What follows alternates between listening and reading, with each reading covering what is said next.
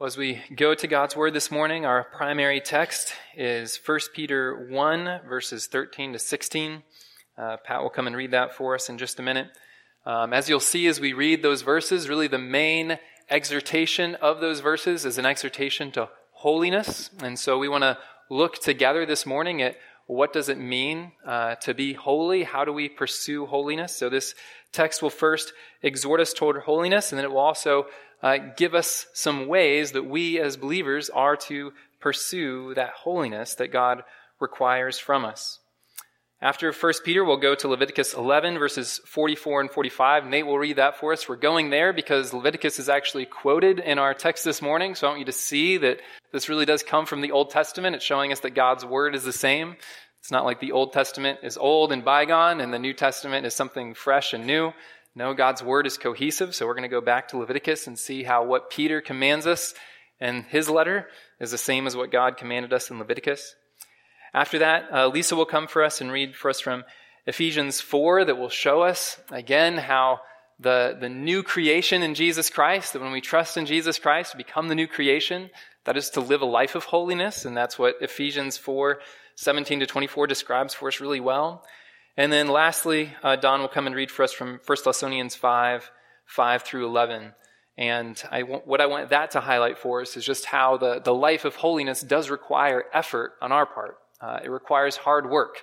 And again, our text in 1 Peter shows us that, and this text here in 1 Thessalonians will also show us that. So all of these things center on the idea that God wants us to be holy and how we are to pursue holiness in Jesus Christ. So with that, Pat, if you want to come on up for us and begin our reading in 1 Peter 1. 1 Peter 1, 13 through 16.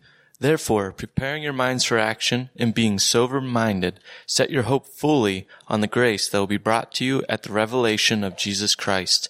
As obedient children, do not be conformed to the passions of your former ignorance, but as he who called you is holy, you also be holy in all your conduct, since it is written, you shall be holy, for I am holy. Leviticus 11, verses 44 and 45. For I am the Lord your God. Consecrate yourselves therefore and be holy, for I am holy. You shall not defile yourselves with any swarming thing that crawls on the ground, for I am the Lord who brought you up out of the land of Egypt to be your God. You shall therefore be holy, for I am holy. Ephesians 4, 17 through 24.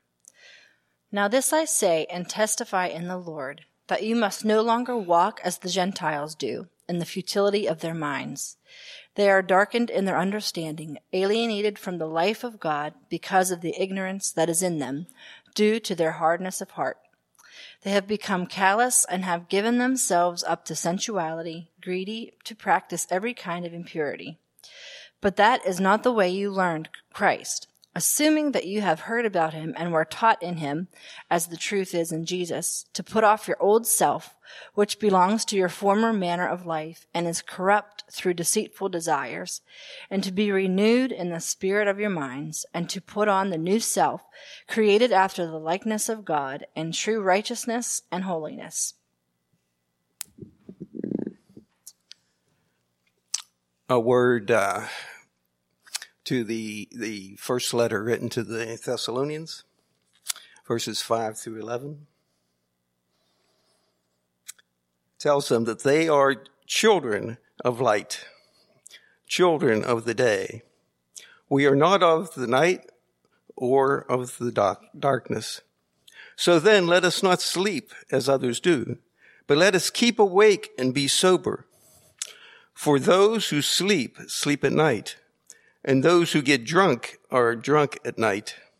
But since we belong to the day, let us be sober, having put on the breastplate of faith and love, and for a helmet, the hope of salvation. For God has not destined us for wrath, but to obtain salvation through our Lord Jesus Christ, who died for us, so that whether we are awake or asleep, we may live with him. Therefore, encourage one another and build one another up, just as you are doing. Well, I know the topic of holiness in itself maybe doesn't seem all that appealing to us, right? It doesn't seem to be the most practical concern of our lives day to day. We're probably much more worried about things like paying the bills, taking care of our kids, and many other things besides. And so to think about just learning about holiness and how to be holy seems, maybe like 10th or 11th down on our list in terms of our daily priorities. And yet, I think we also know, especially those among us here this morning who are believers, we know that it should be a priority for us, right? We know that it must be a priority for us. Indeed, it must be a priority because it is commanded very clearly in God's Word. Again, if you still have your Bibles open to 1 Peter, I just encourage you to look again at these verses with me now, 13 to 16 of chapter 1. Therefore, preparing your minds for action and being sober-minded, set your hope fully on the grace that will be brought to you at the revelation of Jesus Christ. As obedient children, do not be conformed to the passions of your former ignorance, but as he who called you is holy, you also be holy in all your conduct, since it is written, you shall be holy, for I am holy. Now, I hope it's clear just in reading that the emphasis of these verses is that we be holy. That idea is repeated 2 times, is it not? Verse 15, but as he who called you is holy, you also be holy in all your conduct. So note that all your conduct, everything that you do is to be under this realm, under this command of holiness. And then again, it's repeated in verse 16 as he quotes from us the book of Leviticus that we also read, since it is written, you shall be holy, for I am holy. And so we see very clearly that this passage is commanding us to holiness. And I hope we will be able to see by the end of this message how holiness really does involve all of our lives.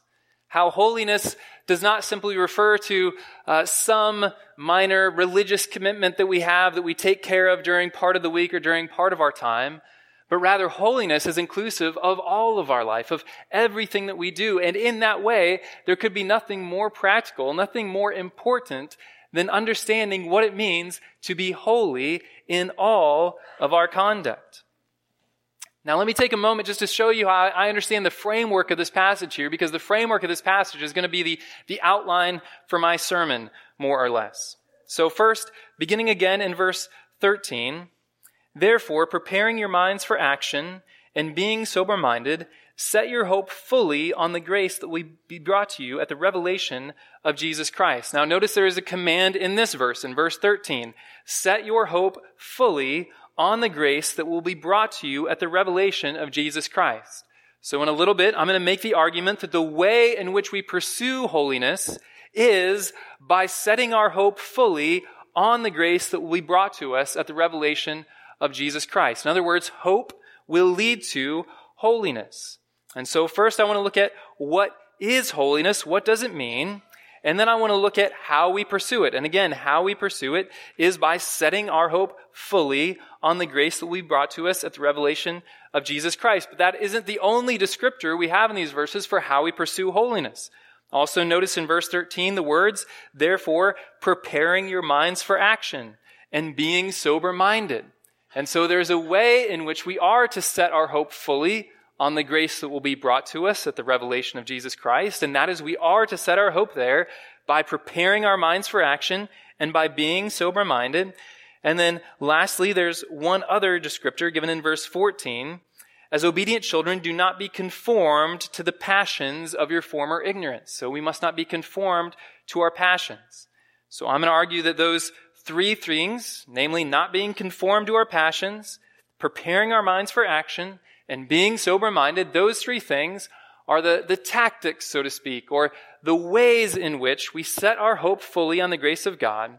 And when you put all those things together, then we become holy as God himself is holy. So that's how I'm putting this passage together, and that's where I want to take us this morning. So, first, we have the important question of what is holiness? What is holiness? Now, I wish I could tell you that there were a very easy answer to this question, just give you a short little 5-word definition. But the reality is that holiness is complicated. Holiness is a little bit mysterious. Now, there's many different ways. I went to probably 5 or 6 different theology books this week trying to find who had, the right definition of holiness. But unfortunately, all 5 or 6 different theology books I go to, I get 5 or 6 different definitions of what holiness really is. But there's a good reason why holiness is so enigmatic, why it's so mysterious.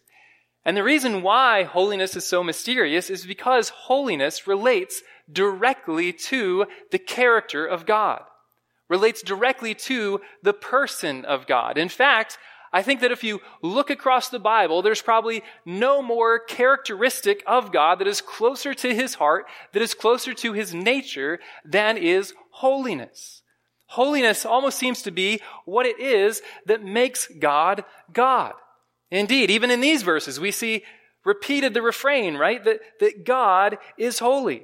Verse 15, but as he who called you is holy. So God himself is holy. And then again, quoting from Leviticus, since it is written, you shall be holy. Why? For I am holy. And we as humans should not presume that we are going to be able to see into the depths of God, right?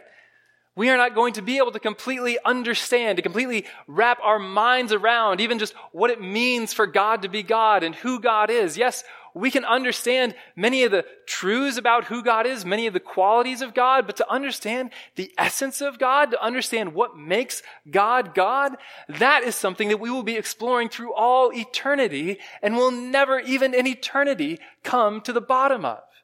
And so how much less we who sit here, when we hear this statement that God is holy, should we understand that we are just glimpsing right now the fringes of something that is beautiful, something that is amazing, something that is majestic. Holiness is intentionally a mysterious quality because it comes so close to the very heart of God. Indeed, in all of Scripture, there is no other quality besides holiness that we see repeated of God 3 times over, right? One of the most famous passages that talks about God's holiness is Isaiah 6, where the prophet Isaiah is coming into the throne room of God. And when he comes into the throne room of God, what does he see? What does he hear?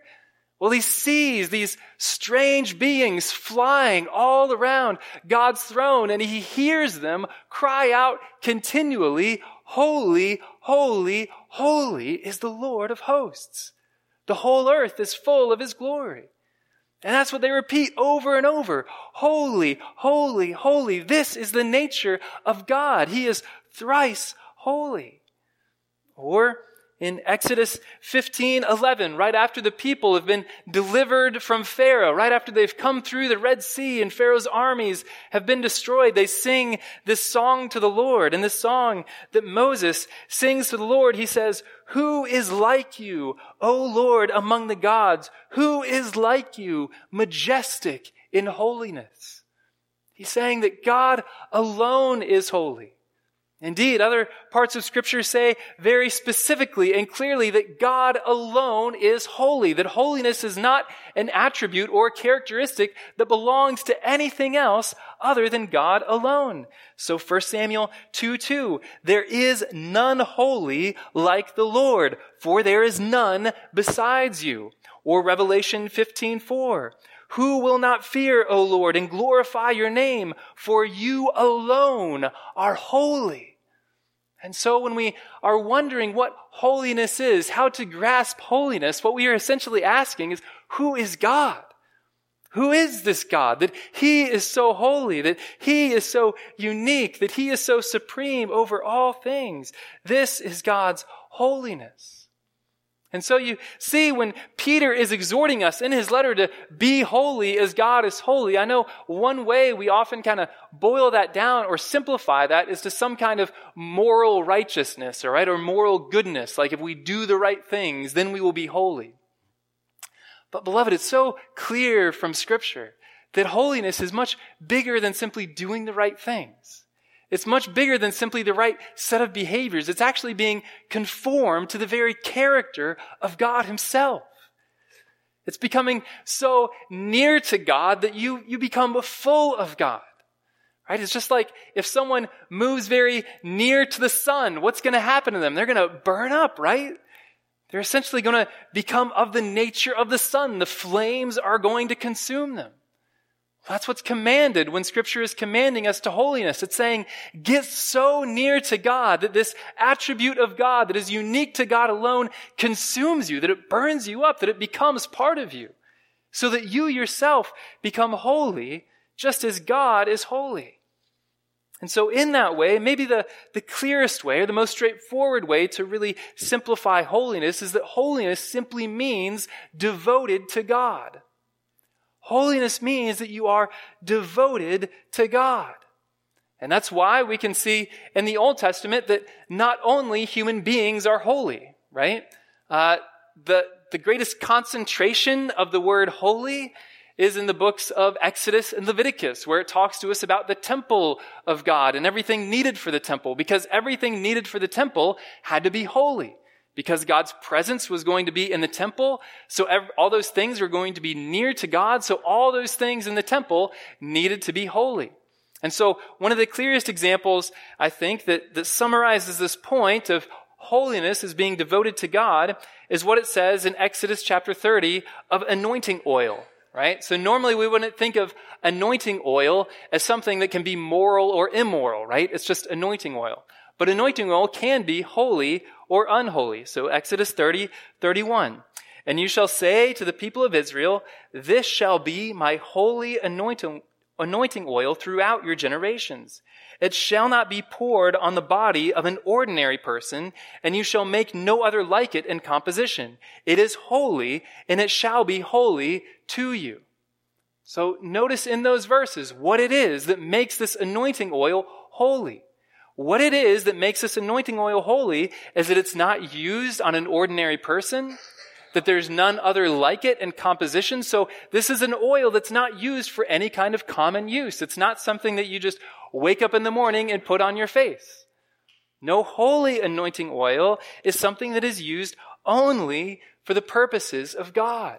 It is something that is devoted to God alone. And because it is devoted to God alone, that makes this anointing oil holy. And so it is for us, beloved. If we want to be holy, then we must be devoted to God and devoted to Him alone. Now, one of the amazing things about looking at holiness in this way is that this idea of being devoted to God is also true of God Himself.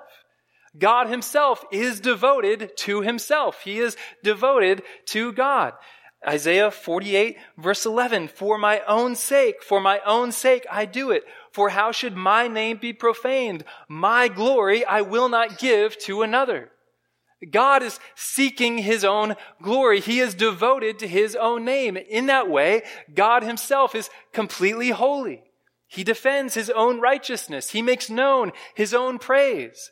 And because God is devoted to Himself, because He's devoted to His own glory in this way, God Himself can be said to be holy. When Jesus was on earth, Jesus Himself, the Son of God, the second person of the Trinity, was devoted to God. Jesus cleansed the temple, right, when it was full of all these impurities. And I love what His disciples say in John 2:17 after they saw Him clear the temple. It said, His disciples remembered that it was written, zeal for your house will consume me. Zeal for your house will consume me. Jesus was consumed with zeal for the Lord. Jesus was devoted to the Lord in every way. And ultimately, what this means for our lives, beloved, is that we ourselves are to be nothing less than living sacrifices. Romans 12, verse 1, the Apostle Paul, writing to Christians, telling us how we are to live. I appeal to you, therefore, brothers, by the mercies of God, to present your bodies as living sacrifices, holy and acceptable to God, which is your spiritual worship. Beloved, this is how we are to see our entire lives, as sacrifices that have been laid upon an altar, ready to be consumed for the purposes of God, whatever those purposes may be. We must not see our lives as our own. We must not say that, well, this part of my time over here is really, my time and I do what I want with it. But this time over here, this many hours a day, this many hours a week, I'm going to give that to God and see what God wants me to do with it. No, beloved, we are living sacrifices. We are to be holy in all of our conduct. We are to be devoted to God in every way. Whatever God requires, that we must do. It is only in that way that we can be holy. To whatever extent we are double-minded or we serve two different masters, serving ourselves part of the time, serving God part of the time, or even worse, serving some other idol part of the time and serving God another part of the time. To that extent, beloved, we are not holy. We are not devoted to God in every way. Rather, we are repugnant to God. Jesus died and rose again precisely so that we could die to ourselves completely. Die to ourselves completely and live in the life that is provided through the resurrection of Jesus Christ, so that our lives belong wholly to God. And yes, that may be scary, right? Because we don't always know what God is going to require of us. We don't always know what God is going to demand of us. And so, yes, it's scary. And we shouldn't take away the scariness out of it, because God does sometimes command us to very risky and fearful things. And yet, beloved, in the example of Jesus Christ, more than anything else, we should be able to nevertheless say that God loves us and He cares for us. And so whatever He commands for us is going to be for our good. Even if He commands us to sell everything we own, and even if that thought terrifies us, even if we wonder, well, how am I going to eat, Lord? How am I going to have shelter? How am I going to have clothes? We should be able to go to the Lord and say, He knows that we need these things, and He cares for us. Jesus Himself in the Sermon on the Mount talks about He provides for the sparrows whatever they need. And are we not worth more than many, many sparrows? How much more will He provide for you what you need? And so, yes, this command to holiness is a fearful command, because it requires us to offer ourselves wholly to God. And yet, in offering ourselves wholly to God, we might have the privilege, the pleasure of knowing all of God's provision for us, all of His care for us, so that our life, losing every worldly thing and gaining God, will be 1,000 times better than gaining every worldly thing and losing God. And so, pursue holiness, beloved. Yes, it is hard and it is scary. There are so many times in my own life where I might feel a burden on my heart, the Lord calling me to holiness in some way, calling me to sacrifice something for Him or to live radically for Him in some way. And immediately the response of my heart is to say, Lord, I don't know if I can do that. Lord, I'm not sure that I can give that thing up. I'm not sure that I can make myself vulnerable in that way. Don't I need to, take care of myself and take care of my family in this way or that way? And yet, as soon as my heart responds in that way, again, I hear the word of the Lord coming back to me saying, I will care for you. I will supply all that you need. Why will you not give it up for me? Do you not trust me? Do you not know that I love you? Beloved, it is so easy for us today. So easy, especially living here in suburbia in America, to think that we should just kind of take care of ourselves, right? That God's given us good jobs. God's supplied all we need. He's given us grocery stores that are full of stocked shelves. He's given us homes that are nice shelters. God's given us all these things. So we should just, make sure we enjoy all these good things that God has given us. Be faithful in our jobs, be faithful in, saving for retirement, and just all of these very natural human ways of thinking. And I don't want to say that any of those things are sinful. I'm not saying that any of those things are sinful by any stretch. But what I am saying is that we can get into this mentality of thinking that that's all that God expects of us, that that's all that He requires of us. And then if we do that, we're kind of doing a good thing. And then, yes, God may call us to sacrifice, somewhere around the fringes, maybe like giving enough money so that now we can't afford Netflix for a month or something like that, But beloved, we must understand that everything we own is God's. Our very lives are God's. There is nothing that we have, not our money, not our breath, not our families. There is nothing that we have that is not God's. And therefore we must be willing to lay all on God's altar. To say, Lord, whatever you would have for me, that I am willing to do, even if it seems crazy. Even if I don't know how my family is going to be provided for, even if I don't know where I'm going to go for food or shelter. Lord, I trust you that you love me and you will provide for me. But this is why in 1 Peter 1:13, Peter exhorts us that the way to holiness is to set our hope fully on the grace that will be brought to you at the revelation of Jesus Christ. Set your hope fully on the grace that will be brought to you at the revelation of Jesus Christ. You see, when we are living for this world, when our hopes are set on this world, when our hopes are set on having a nice house right now, having the retirement funding that we need right now, having all these various things that the world continues to scream at us. So you need this kind of insurance. Take care of yourself in this way.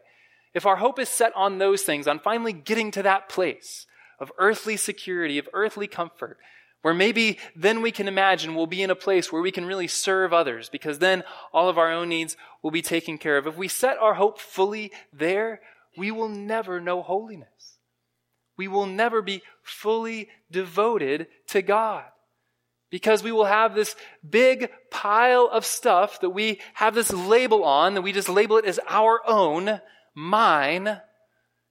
And then, yes, we might be building another pile over here that we say for the Lord or for others. But what Peter is saying to us here is that our hope should be set fully on the grace that will be brought to us at the revelation of Jesus Christ. The revelation of Jesus Christ means when Jesus Christ returns,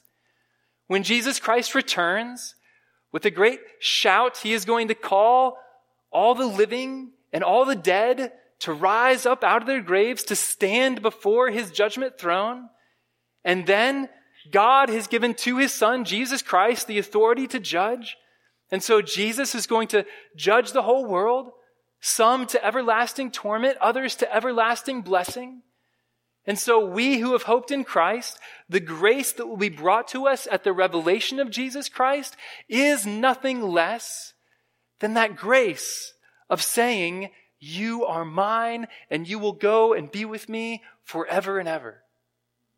It is the grace that Peter himself just got done describing in verses 3 to 12.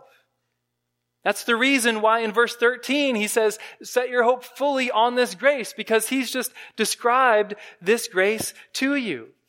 He said that you will get an inheritance that is imperishable, undefiled, and unfading, kept in heaven for you. He is saying that you will get a salvation, a rescue, ready to be revealed at the last time. He's saying that your faith will result in praise and honor and glory at the revelation of Jesus Christ. And yes, that is praise and honor and glory toward God, but also Scripture tells us that God himself will give us commendation for the holiness that we have found in this life, for the works that we have done in love for others and in love for God.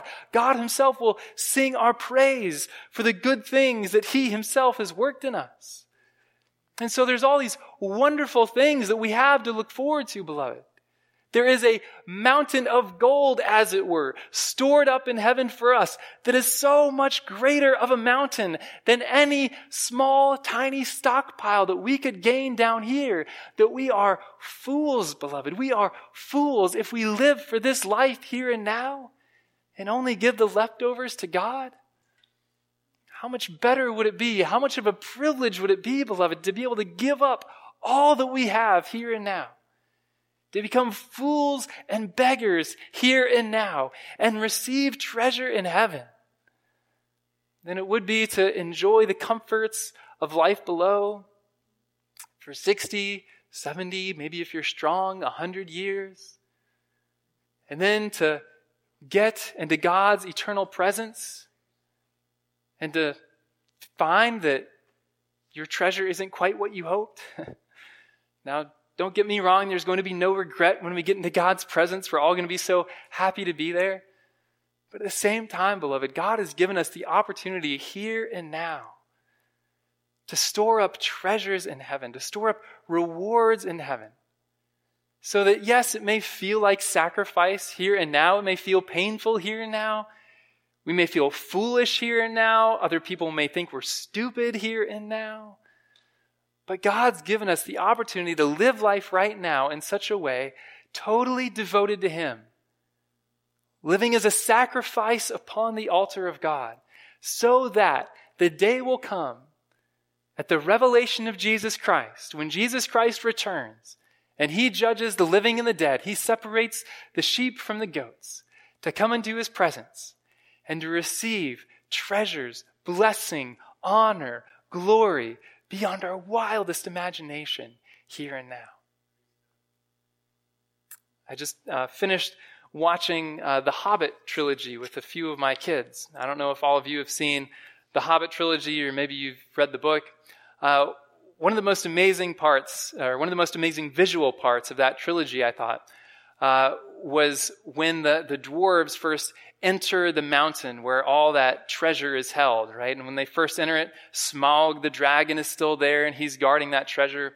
But what it depicts is basically a whole mountain that's just full of treasure. There are these stone pillars that have been carved out to keep the mountain held up. But underneath all those stone pillars, seemingly hundreds of feet deep, is just gold upon gold, gems upon gems, treasure upon treasure. It is treasure beyond anything that any of us have seen in this world. Indeed, it's treasure beyond anything that ever has existed in this world. That's why it's a fictional story. And yet in my mind, in my heart, that is an image. It's a physical image of a spiritual reality, but it is an image of what God is offering to us. If we will simply live our lives for Him here and now. If we will simply not account anything as our own. If we will simply not even account our lives as our own. But say, Lord, I am yours in every way. Whatever you command me to do, that I will do. Wherever you want me to go, there I will go. Beloved, that is the heart of holiness. That is the essence of holiness. And yet, and this is my final point, we know that this is not an easy thing to do. There are some Christians that espouse this idea, this notion of let go and let God. The idea that really all you need to do is just surrender, and then somehow God takes over and you kind of become holy passively. You know, you don't really have to work at it. God does it in you. Now, it is very true that God does it in you. No holiness that we attain is ever the work of our own hands, is ever the result of our own hard work. Nevertheless, when we look at Scripture, we do see that certain efforts are commended to us. Certain efforts are commanded to us. And so, look in verse 13 of 1 Peter. Therefore, preparing your minds for action. That is the first thing that we must do. Preparing your minds for action. I think where Jesus speaks to this point is where he talks about counting the cost. He's saying that no one goes and builds a tower without first seeing if they have sufficient funds to make sure they're going to be able to complete the tower, right? It would be foolish just to run into something not knowing that you can actually finish it. So here, when Peter commands us preparing our minds for action, we must consider the cost. We must look ahead knowing what it is that God might require of us. And we must ask ourselves the question here and now, am I ready to do that? Am I prepared for action? Or am I just going to run into something just in an emotional frenzy, feeling really good about God this moment, and all of a sudden, the first wave of suffering hits, I give $100 and all of a sudden I want that $100 for something else, and immediately I regret the fact that I gave that $100 to someone. No, we have to make sure before we go into something that we are prepared to make that sacrifice, that our minds are prepared for the consequences that may come from being willing to follow God. And again, none of us know exactly what God will command of our lives, right? We are a body, and Scripture says that to each one, God has given a different gift. God has given a different ministry. And so whatever ministry God has assigned to you will require different types of sacrifices. It might require more of your time, not as much of your money. It might require more of your money, less of your time. I don't know exactly what it's going to require of you. But nevertheless, all of us are required to serve the Lord wholeheartedly, using whatever gift God has given. And so we must prepare our minds for action. We must say, Lord, I am ready to serve you. And I know it may require this sacrifice or that sacrifice, but I have considered that right now. I have taken that into account, and I am now prepared for action. So that's the first command that's given here, the practical effort that we must put forth. The next thing, verse 13 says, and being sober-minded. And being sober-minded. Well, what's the opposite of sober-minded? The opposite of sober-minded is drunk, right? Is being in a state where you're not in full control of your senses, where your mind is not able to consider everything, where you're kind of bumbling into things just because of the way that you're feeling.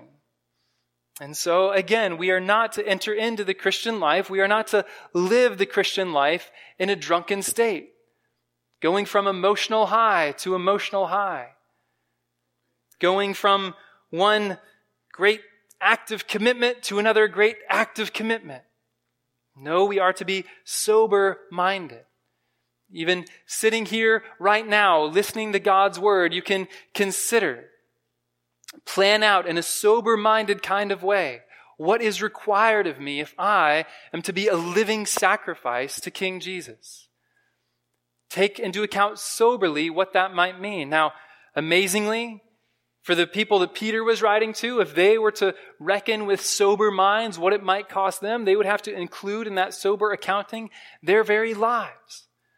Christians around them were being killed for their faith in Jesus Christ. And Peter is telling them, being sober-minded, understanding what this may really cost. They would have to weigh into account that it may cost them their very lives, and yet were they willing to follow Jesus? And so we don't need to paint a rosy picture of the Christian life like every day is going to be better than the day before. Every day we're going to feel really good and God's going to bless us more every single day. We can recognize here and now that sometimes the Christian life will be very difficult. It will be arduous. Some days we may wish that we had chosen another route. And yet, if we set our hope fully on that grace that will be brought to us, then we can remember that even in the most difficult moments we may have here and now, that there is a hope coming, a reward coming that outweighs all the pain that we may experience here and now. And so, yes, we can be sober-minded, but the beautiful thing is that even being sober-minded, we can be filled with hope. We can expect enormous pain, and yet we can be filled with hope because of the great reward that is coming. And then the last practical command that's given here, verse 14, as obedient children, do not be conformed to the passions of your former ignorance. Do not be conformed to the passions of your former ignorance. Now, notice the contrast we have here between our former ignorance and what God is calling us to. In our former ignorance, Peter says we might be conformed to passions, right? We might be conformed to emotions. Whereas the life that God is calling us to, Peter is saying, prepare your minds for action. Be sober-minded. And so the Christian life is primarily a life where we look at the truth of God's word. We're using our minds to understand God's word. We are taking God's word into our minds. We are praying that his word will go from our minds down into our hearts, but we are using our minds to plan, to commit ourselves to God. On the contrast, those who are living in their former ignorance, they are being conformed by passions. They are not using their minds to think about what is right, to think about what is wise, to think about what God's word says. No, they are driven by passions. They're saying, man, I really crave this right now. I don't know how God would hold that back from me. Or, man, I really want this. I don't know how I can resist that for much longer. They are not preparing minds for action. They are not sober-minded. They are being conformed by their passions. They are following the lusts of their heart. Now, beloved, I know that even we as Christians will never be able to fully escape in this life those lusts, those passions of our flesh. And yet we must understand day by day that we do battle with our passions. We are not a people conformed to the passions of our flesh, of our former ignorance. No, we are a people that are conformed to the mind of God by beholding the Word of God. And so as we use our minds to grasp, to comprehend all the promises of God in His Word, as we use our minds and our hearts to set our hope fully on the grace that will be brought to us at the revelation of Jesus Christ, as we do that, beloved, as we say no to worldly passions, through those means, God is working in us that which is pleasing in His sight. He is making us holy as He Himself is holy. Isn't it a joy and a privilege that here, under the new covenant that we have in Jesus Christ, that the way we pursue holiness is through hope, is through reasoning about the truth? Christianity is not wishful thinking. We're not trying to deceive ourselves or trick ourselves into doing the right thing. No, we are trying to understand what is actually true, what is actually real. We are trying to look forward in hope to the great things that God is going to do. And so as our hearts are filled with that joy, as our minds are filled with that truth, that way we become holy. See, one of the downfalls of the law in the Old Testament was that the way you adhered to the law was by looking at the law, right? Looking at the commandment, saying, I must keep this commandment. But now in Jesus Christ, we don't merely look to the law to keep the law. We fix our eyes on Jesus Christ. We fix our eyes on the hope that we have in Jesus Christ. We count everything else as loss for the surpassing worth of knowing Jesus Christ. And as we do that, as we experience the life of joy that comes through knowing Jesus Christ, and as we set our minds to see the truth of God's word and His world, God makes us a holy people, a holy nation who will praise Him from the heart. Would you pray with me now that God would do that in our hearts and that God would increasingly do that around our world?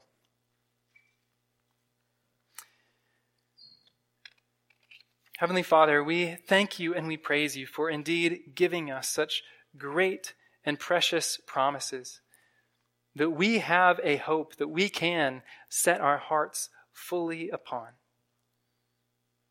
Would You help us to do that this morning, Lord, to strip away our hopes from short-lived and earthly things, and to set our hopes fully on the grace that You've promised us?